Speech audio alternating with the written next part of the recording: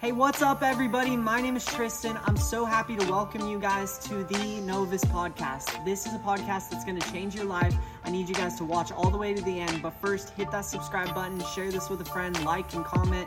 Let's get into this. Hey, what's up, everybody? Welcome to episode 31 of the Novus Church podcast. We're so excited for this episode, guys. I've been looking forward to it all week because not only do we have today Pastor Brenton from Port Elizabeth, South Africa, Ebenezer. He's an incredible man. But we also have Pastor Brian Starley coming on tomorrow. But I really feel like through Pastor Brenton igniting the fire today, the Lord's going to trigger something in you guys. So you got to come back tomorrow for the next episode. But also stay to the end to watch this. But Pastor Brenton has been a friend of mine for a couple months now. And he came on a while ago when we were Bethel Moments. But he is someone I look up to. He is like a forerunner for South Africa. I really believe the Lord is going to use him and is already using him to transform and build the kingdom in Port Elizabeth and throughout South Africa. And I'm just excited to partner with him and see what God does. And I just really want to get into this and introduce to you guys again, Pastor Brenton Goldman. What's up, bro? How you guys doing? Thank you so much, Tristan, for having me once again. God has a way of connecting people who are like-minded. And I believe like when God connects me with someone like yourself, that unity commands a blessing. And I'm expecting whenever I connect with people that are like-minded, we have the same spirit, that we are believing God for the same things. I'm also saying, God, let this unity, this unity of purpose, this unity of destiny, this unity of what we are hungry for our people in our generation, that God would release blessing upon people, and just a blessing of peace of mind, the blessing of God's word being heard, the blessing of encountering him in worship. And so it's a blessing for me to be here with you today, and for everyone that's tuning in, and everyone that's going to watch it.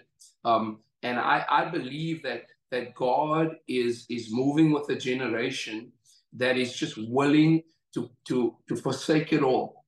The Bible says in Matthew 4:19 that Jesus comes, and this is the pinnacle, a part of where everything is shifting, and Jesus is choosing people who's going to walk with him, who's going to be discipled by him.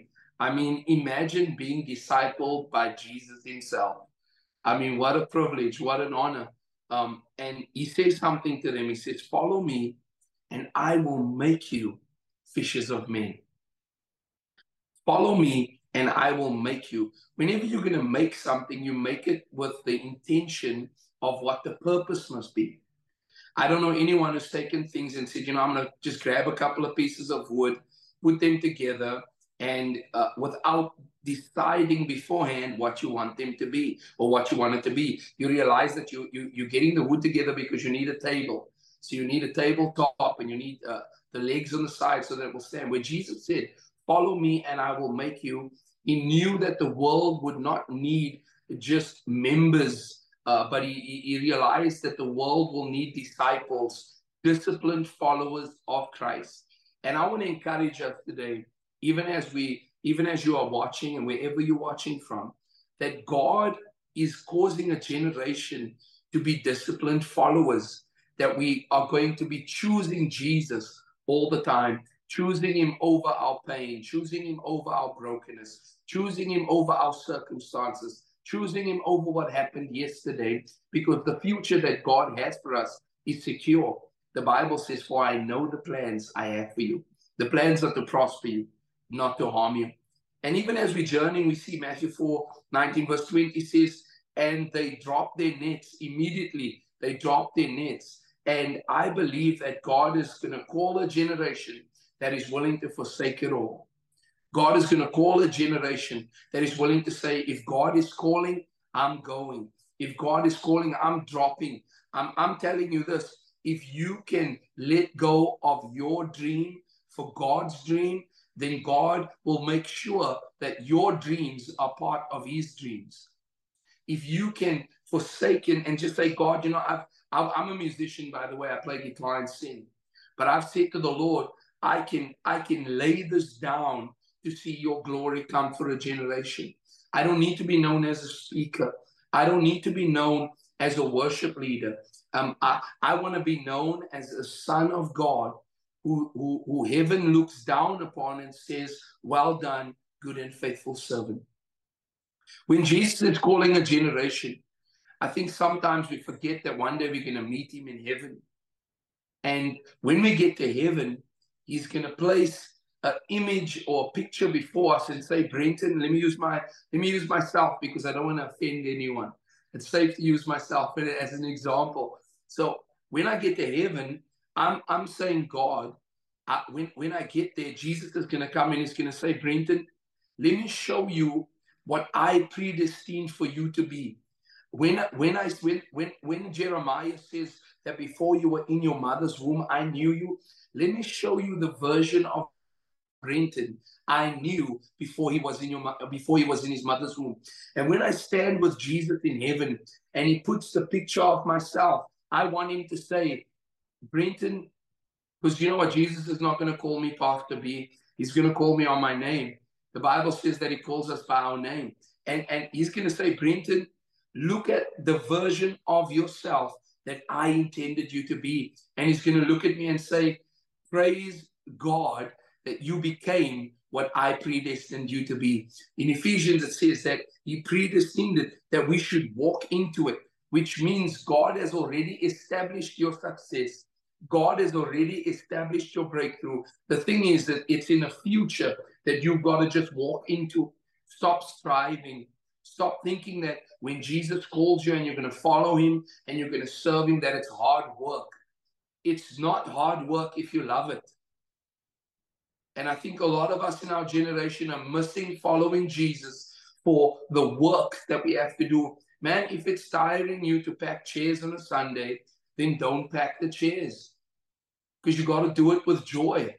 And if you do it, you know, I love my wife so much that, you know, every Friday the dirt truck comes around.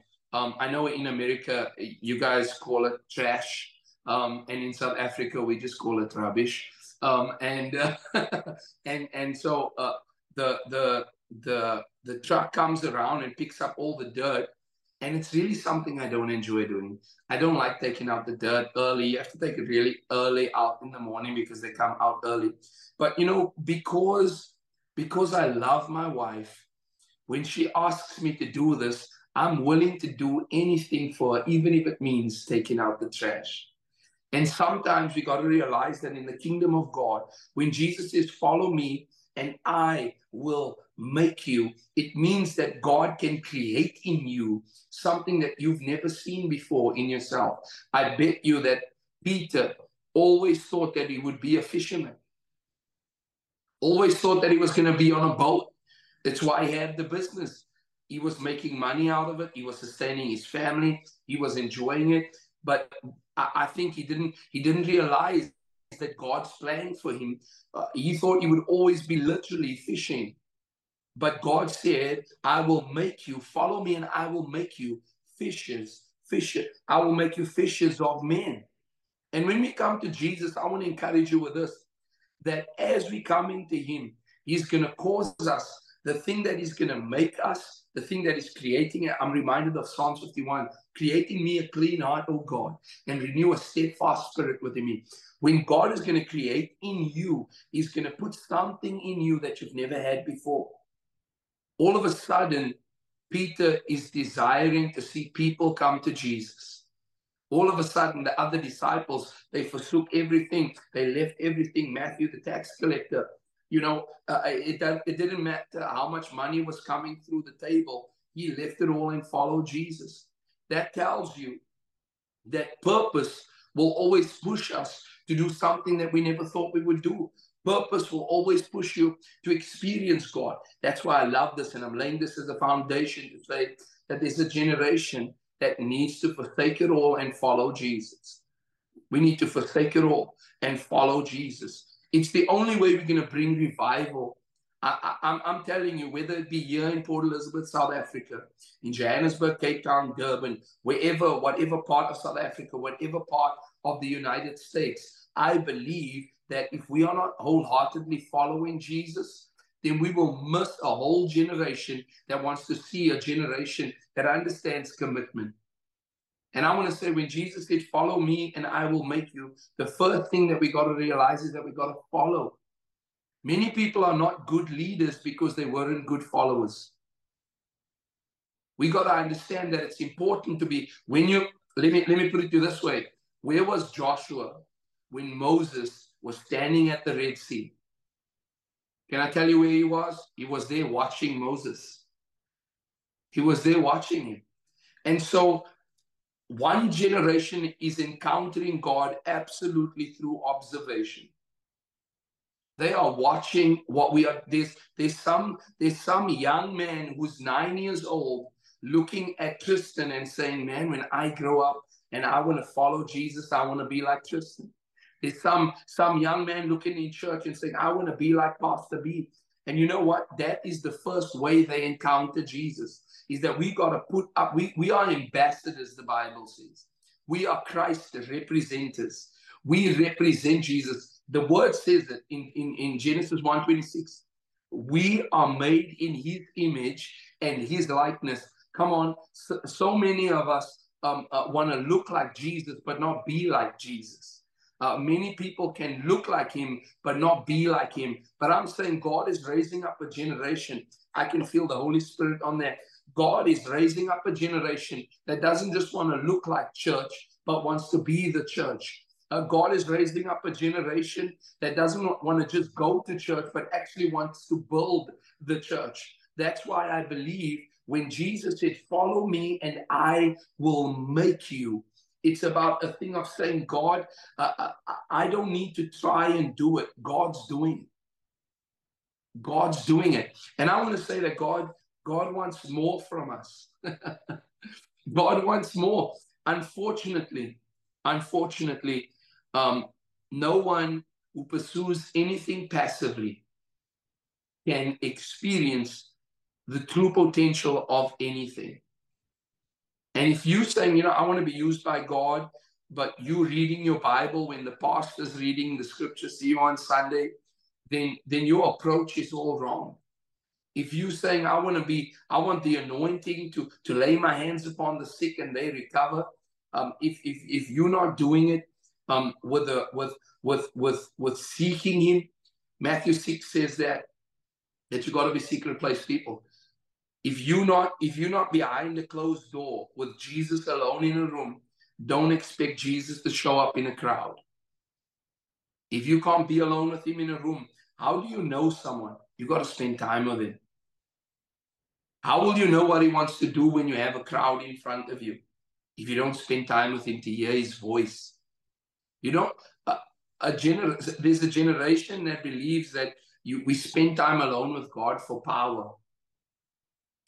Now we spend time alone with God for intimacy. Intimacy produces power. He says, what you do in secret, I will reward you. That means it's a reward from being in the secret place. If there's no secret place pursuit, there's no public place victories. There's got to be secret place pursuits before there's public place victories. Now I want to encourage you, and I wanted to lay this foundation because nothing happens without serving him. I don't mind how big our churches may be, and maybe if you tell someone how big your church is, it impresses them, or you tell someone what you've started. But I want to say our purpose is never to impress anyone. Our purpose is always to impart the Holy Spirit into people. Our purpose was always to impart greatness into them. And even as I was sharing this, I said to my church here in Port Elizabeth, I said, this year for us, and I believe that I'm seeing it all over, that this year is going to be a year of manifestation. This year is where the things you are expecting from God, you'll begin to see it. The things that you believe in God for, you'll begin to see it. You just have to prepare yourself for what God's about to do. That's the thing. Many people want the increase, but not many people want to make room for the increase. When you make room for increase, it's going to cost you. But one thing we've learned in the kingdom of God, that whatever costs you always pays. Whatever price you pay today, the promise will always outweigh the sacrifice. The promise will always outweigh the sacrifice. This Sunday, this past Sunday, we did our first fruit Sunday. We were believing God for breakthrough, and God dropped this in my spirit that there will always be more fruit than there will be seed. Because whenever the Bible says it's a principle, and I'm just sharing my heart here, it's a principle that every seed must produce after its kind. If you want the windows of heaven to be open, you need to tithe. That's the seed of the tithe. If you want the fruit to be blessed, the ground to be open, you got to sow the seed of first fruits. The tithe opens the heavens. The seed of first fruits opens the ground. The seed of honor gives you access. The seed of prayer gives you revival. Come on.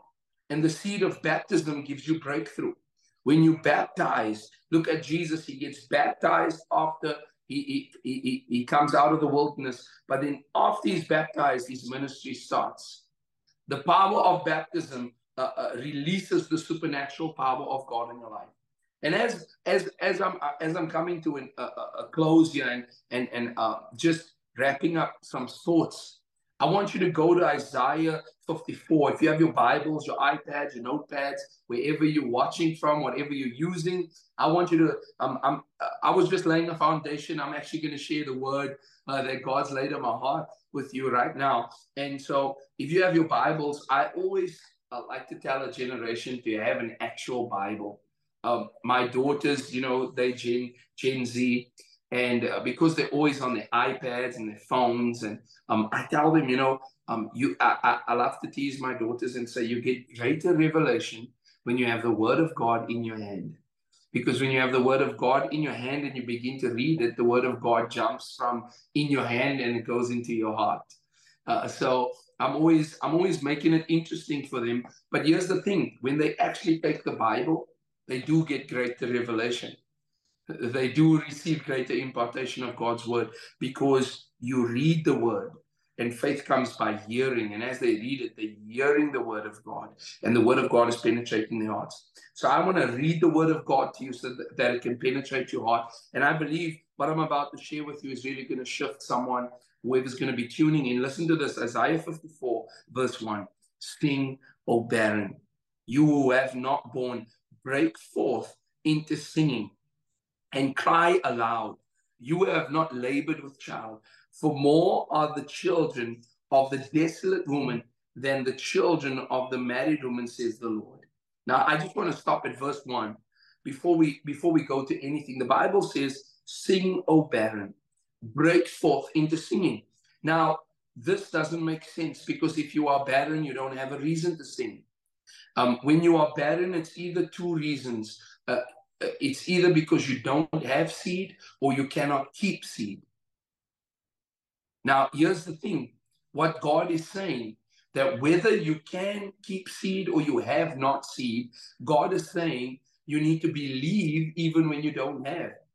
Sing, O barren, break forth into singing, cry aloud, call the things that are not as though they were.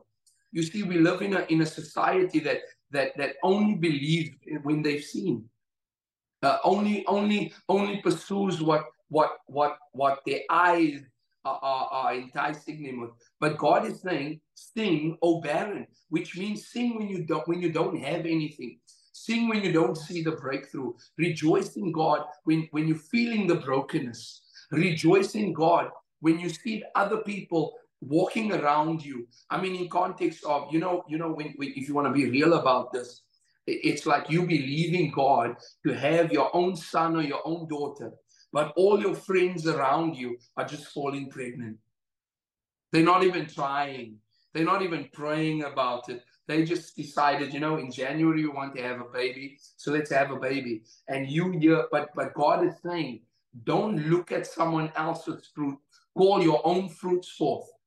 Call your own fruits forth and praise yourself into your breakthrough. Praise yourself into your breakthrough. When you can see God when there's no fruit, man, you're going to praise God when all the fruits are coming. You're going to praise God when all the fruits are coming. That's why sow the seed of prayer. Sow the seed of prayer to birth a revival, because the fruits will always outweigh the seed. You will be praying for 5 hours a day, but God's about to reap 50 years of revival for a generation. God will cause 50 years of revival, more than the eye can see, more than the ear can hear, more than your heart can contain, more than your mind can imagine. God will do for us if we sow, if we seek God. Sowing means see. As we sow, we seek God. We will see God do something for our generation. Sing, O barren woman. Then listen to this, verse 2. It says, enlarge the place of your tent. Make room. That word enlarge speaks about making room. You know, to make it practical for you, I have, I've got 5 children, by the way. And I had a 3-bedroom house, and it's cool when everybody's small and 5 years old and 6 years old, but once you become teenagers, everybody wants their own space. So I had to decide to build another room so that we could create space. I had a studio. I turned my studio into another bedroom. Now we have a 5-bedroom house. But you see, I had to make room before my children could occupy the spaces. Before they could own their own bedrooms, I had to make room for what was coming. And many people are not realizing when the Bible says enlarge the place of your tent, that's not the breakthrough, that's the preparation. That's the preparation. When you're going to make room, and then it goes and says, and let them stretch out the curtains of your dwellings. Do not spare. You know, when you enlarge, you're making room. But look at this. When you're stretching, whenever you're going to stretch something, there'll be tension. Whenever you're going to, so some of us are saying, man, this season, it's really feeling uncomfortable. Well, it's supposed to, because God's stretching you. But here's the thing. When you are stretched, you also reach further. When you are stretched, you also are reaching further. You will begin to touch things in the spirit that you never believed you had access to. You'll begin to have revelation that you've never had before, because God is stretching you in the spirit. You must remember, manifestation is first spiritual before it's natural.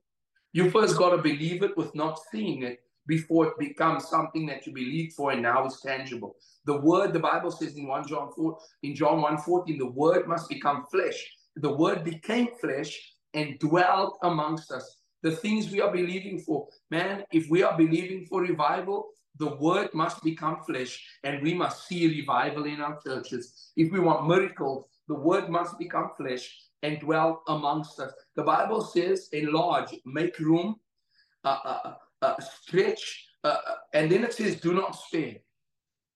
I like that, because sometimes our lack of faith causes us to make room but not make room enough, to stretch but not stretch enough, because we're thinking, it's a little uncomfortable. I think I'm going to go back to I'm going to just break my fast today. I'll start on Monday again. When God's saying, no, today, the day that you want to stop fasting, is the day that you need to be fasting. Stretch yourself. You're saying, you know what, I've never read the whole Bible in a year, but maybe this is the year that you got to stretch yourself and start by reading one book at a time. One book at a time. Don't, someone said this to me, that you got to read the word until the word reads you. That you got to consume the word until the word consumes you. I think it's God Chases the Book. It says that you got to chase after him until he starts chasing after you. And I want to encourage you. The Bible says, do not spare. Then it says, lengthen your cords. And I like when it says lengthen your cords, it is also speaking about taking more territory. Taking more territory. Look at how God causes a family to take more territory. I love making things practical for us so we can understand it. When my brother and I lived with my parents, the only land we occupied was the house that my parents had. When we grew up, I moved out and bought land and bought a house in a different part of the city. But all of a sudden, now, if anybody said, what did the Goldmans occupy? We can say, well, we have land in Algoa Park. We have land in Newton Park. So what happened is the minute I moved out of my father's house and I lengthened my cords, I went somewhere else. I created more space for my family. All of a sudden, now when we look at the inheritance of our children, they have 2 homes to live in. They don't only have 1 home. So when you're saying you're going to lengthen, it also means that you are going to occupy more space, enlarge your territory, make room, strengthen, be stretched, reach further. And then the Bible says lengthen, take more territory. When you a simple thing in a restaurant, when you go to a table that can only take 4, but you come with 6, they've got to add another table. They've got to lengthen the table to make room for us who are going to fellowship. And I believe that's what God is going to do. God's going to lengthen the church. God's going to increase our territory. And then the Bible says this, and strengthen your stakes, enlarge, make room. And then he goes and says, stretch, reach further, lengthen, occupy more territory. And then he says, strengthen. You know why you need to strengthen?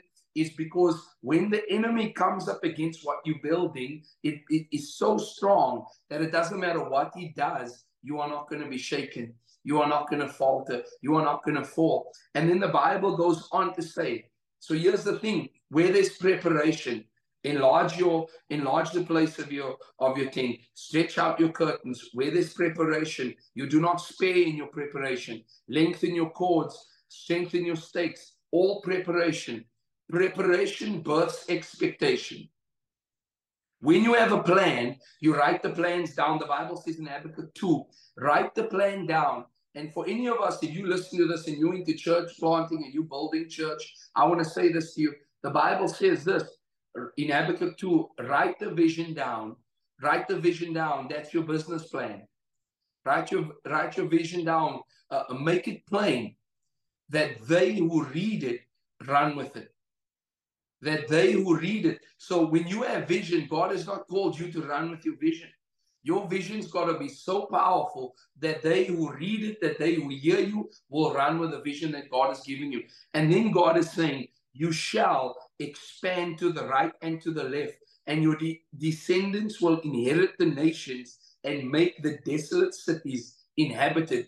This means that preparation births expectation, but expectation births manifestation.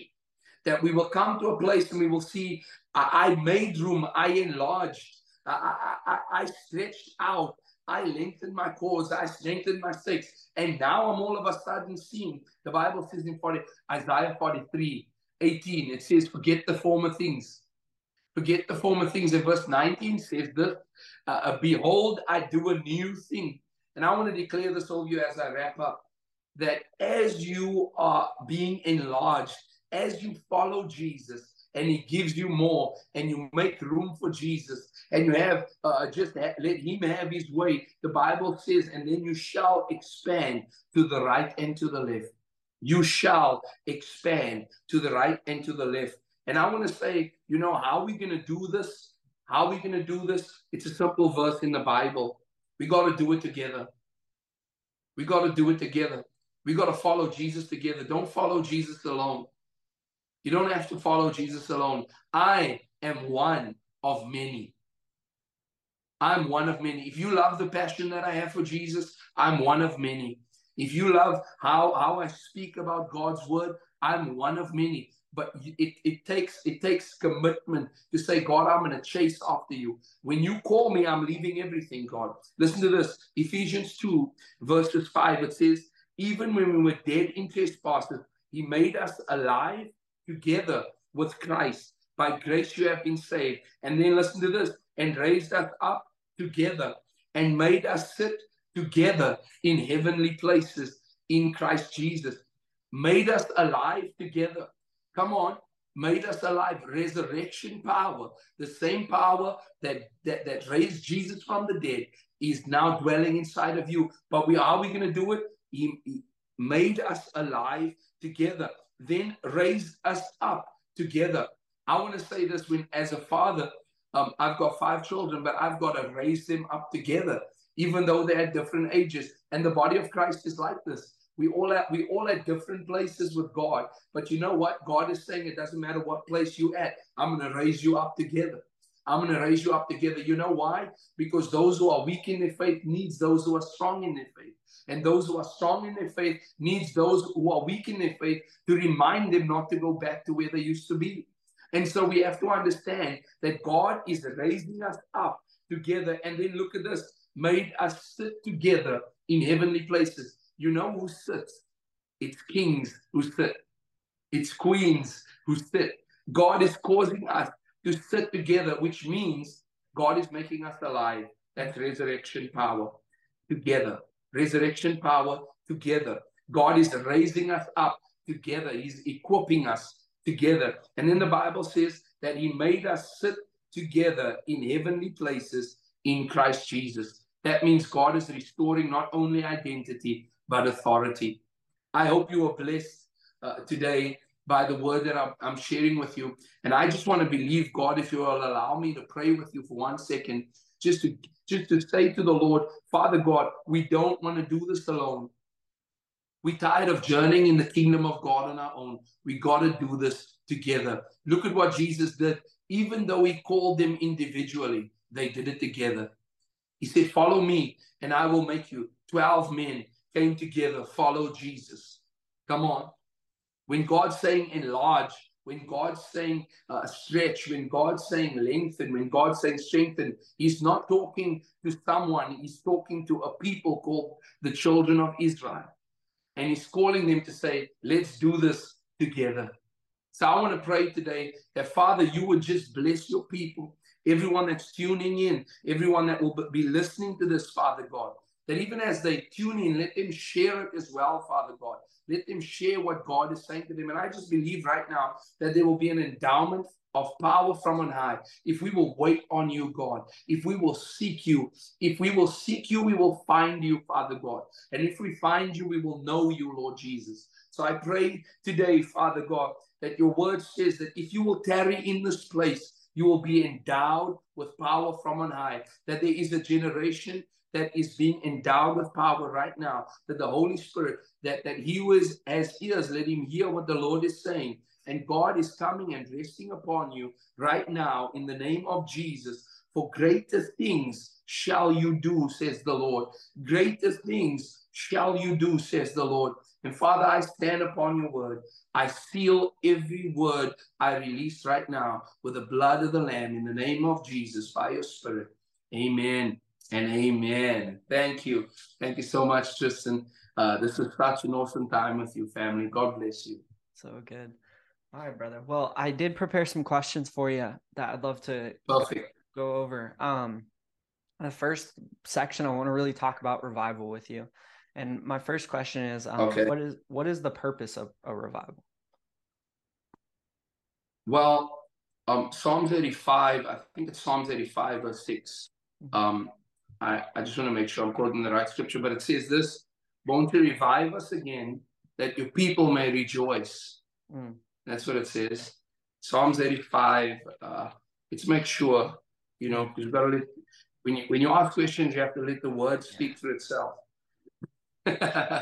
and so Psalms 85, verse 6 is, will you not revive us again, that your people will rejoice? The purpose of revival is for us to remember and to remind us who we used to be. You don't revive anything that's alive. And sometimes we must remember, firstly, revival is not for the world. Revival is for the church. Very good. You can't the world is already dead in their trespasses, if you read Ephesians. But through the cross of Calvary, we come to Jesus, but sometimes we lose our way. And that's what revival is. It's the church becoming cold. Wow. And God has to awaken the church once again. And I believe that's the purpose of revival, so that that people can rejoice in him, not rejoice in our breakthroughs, rejoice in the miracles. We have to rejoice in the God of miracles, the Lord of the harvest, the God of breakthrough. So that's it, man. I believe God just wants to bring joy back into the church through revival. That's very good. So from your experience, like, have you ever seen revival come, and what happens when it comes to the church? One thing I can say, I've been fortunate in our city that we've seen revival in different spaces. We did youth bashes in our city, and we saw thousands of young people come. And one thing I know, when it's through revival, you can't control it. When it's through revival, God will touch the people. We will worship, and we will think that we're going to end after the 20-minute set, and we will stop. Minute set, church will continue work. We had youth meetings with 300 young people, 400 young people. We grew from 60 to about 450 young people. Wow. And we would start praying. Our pre-service prayer would start at 5 o'clock, and we would end at 9:30. We wouldn't even get to our youth program. As the young people would come to youth, the hunger would take over. The Bible says in Matthew 5, verse 6, blessed are they who hunger and thirst after righteousness, for they shall be satisfied. When a generation comes to a place of saying, God, we want to be in right standing with you, and you see God. So I believe, number one, you can't control it. If you're going to control it, you stop it. Yeah.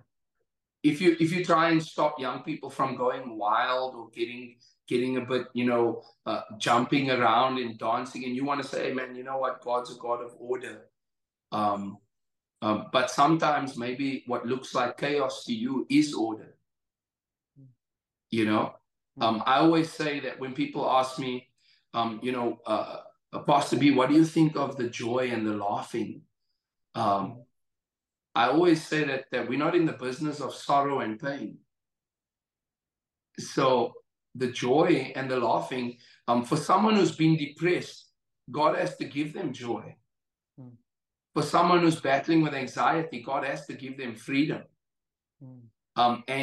And if we don't understand the purpose of why God would do, I've seen, and this is the thing, you can't fake a move of God. And so the minute if true joy hits the church, like I said, it becomes uncontrollable.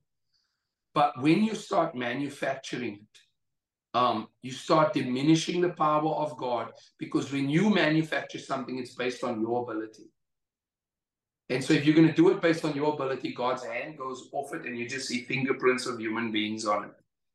And the minute you take God's hand off a revival, the revival will come to an end. The revival will come to an end. And you see it throughout any revival. The minute it's named after a man, it's going to stop at some point, because we don't live forever. But when you say this is a revival of the Holy Spirit, that's got sustainability in it. When you say this is the revival of Jesus, it's got massive sustainability in it. Check this. Jesus says, "Behold, I come quickly," and we're still waiting. Yes. So he's going to keep us pursuing, because we're going to be waiting for him to come. But he's going to keep us pursuing. And while we're pursuing, he's going to say, you know what, I think they haven't yet got enough people pursuing. So I'm just going to hold on. I can come today. I can go to them and take them. I can come again, and we can all meet in the clouds of glory. But I think, Brenton still got 5 daughters, 4 daughters and a son that needs to encounter me in my fullness. So I'm just going to hold on. We still got to see much more people encounter him. So I think that's kind of, what God has just taught me based on contending for revival. You just got to let God do it. So good. So how, I think a lot of people get nervous sharing their faith, and it's easy when you're like, I don't know. I've had the similar thing happen to me, like when I'm at work or something, and sometimes it can be like when someone's like, "Oh, you're a Christian," and you can feel a little nervous to share like your beliefs, because you don't want to get like persecuted right there. So like my question for you is like, how important is it for Christians to share their faith with others? Well, it's of vital importance. Paul says this. He says of first importance. He doesn't say, you know, maybe. You know, he says of first importance. What I have received, I give to you. Mm. Of first importance. What I've received, I give to you. In 1 Corinthians 15, of first importance, that Jesus was, and I'm paraphrasing, that Jesus was crucified, that he died and he rose again. Of first importance, that's what you got to tell people. Yeah. You know, so when somebody says, how you, you know, you got to tell them. And I think when I think of sharing the gospel out, you see, it's easy to share the gospel in church because you're sharing light to the light. Yeah. But when you're gonna just walk into a mall and stop at a teller who's asking, you know, can you pass your groceries? And it's easy to share with someone when it's something that you are. Hmm. Many people have not become followers of the way. They know which way to direct people. You know, if you want to follow Jesus, go that way. But are you following him that way? You know, I'm still dealing with this, and I'm still dealing. So when you have conviction, when you know this is what I believe, it's easy. And I think sometimes we think we got to give someone 5 scriptures, but just telling someone that Jesus loves them is enough. Wow, that's good. I believe that's enough. Telling them that whatever you're going through. I was walking on the beach the other day with my family, and a guy was sitting on the bench, and he was just looking out at the ocean, and I walked past him, and the Holy Spirit prompted me and said, go back and pray for him. Mm-hmm. And I went to him and I just said, hi, my name is Brenton. Can I pray for you? Can I pray for you? I've also learned something, that when you say you are a man of God, people automatically don't mind you praying. Because they think, okay, that's what a man of God's supposed to do. That's what a woman of God's supposed to do, you know? So I think whenever I encounter people, I always just share who I am and tell them, man, something has changed my life. I just want to share it with you. His name is Jesus. And even in that moment, it's just to say, hey, man, I need to share, because that's why I'm using that scripture, you know, of first importance. How important is this gospel that you receive? And if it is important, you will share it. Wow, that's so good. So you said something that really struck me during your message. You said a seed for revival is prayer. And I wanted to talk to you about prayer. Like, in your opinion, like, how often should someone pray? And I believe they should pray every day, like the Bible says, continually. And then so we'll talk about that. And then also I wanted to say, like, what should we be praying about for revival? Well, you know, I have to go to the word, because otherwise I'm just going to say what's on my mind. You know, firstly, the Bible, when it speaks about revival, and you go to Joel 2, it says, blow the trumpet in Zion. Zion's the holy hill. It's the place of God. And it's significant because many people are blowing the trumpet in Babylon and expecting a response. But we first have to awaken the body of Christ. If we want to see true revival, we have to see true unity in the body of Christ first. We have to come together, you know. And so one of the first things that I pray is, God, awaken the church. Blow the trumpet in Zion. Awaken the church. Then as you go further down, the Bible says, I think it's verse 13, rend your hearts and not your garments. In Afrikaans, the language we speak here in South Africa, it says, if you say it in Afrikaans, I'll say it in Afrikaans and then I'll translate it. It says, skeer net nie julle harte. It says, skeer net nie julle klere nie, maar skeer ook julle harte.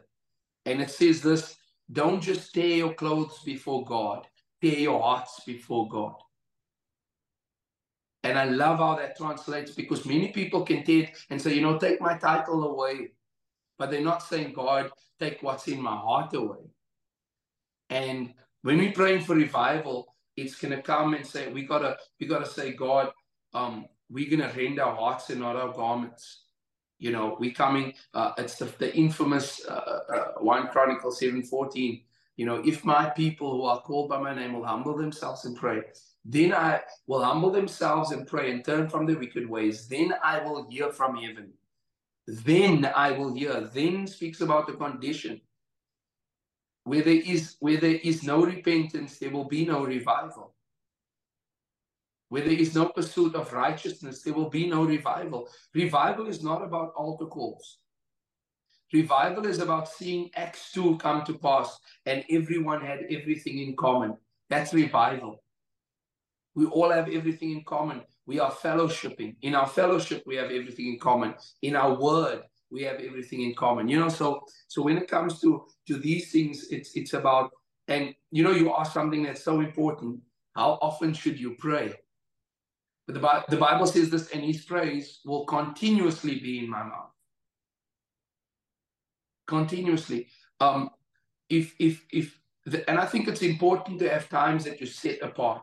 The Bible would say Jesus went early in the morning. So there are times when you have to set time apart. But I believe that when I'm driving in my car, because I drive quite a bit, I'm either taking my girls to school, picking them up, going to appointments. In my car has become my secret place. And that's the time I just speak to God all the time. Lord, give me wisdom for this. I ask the Holy Spirit, you know, why would you say this in your word?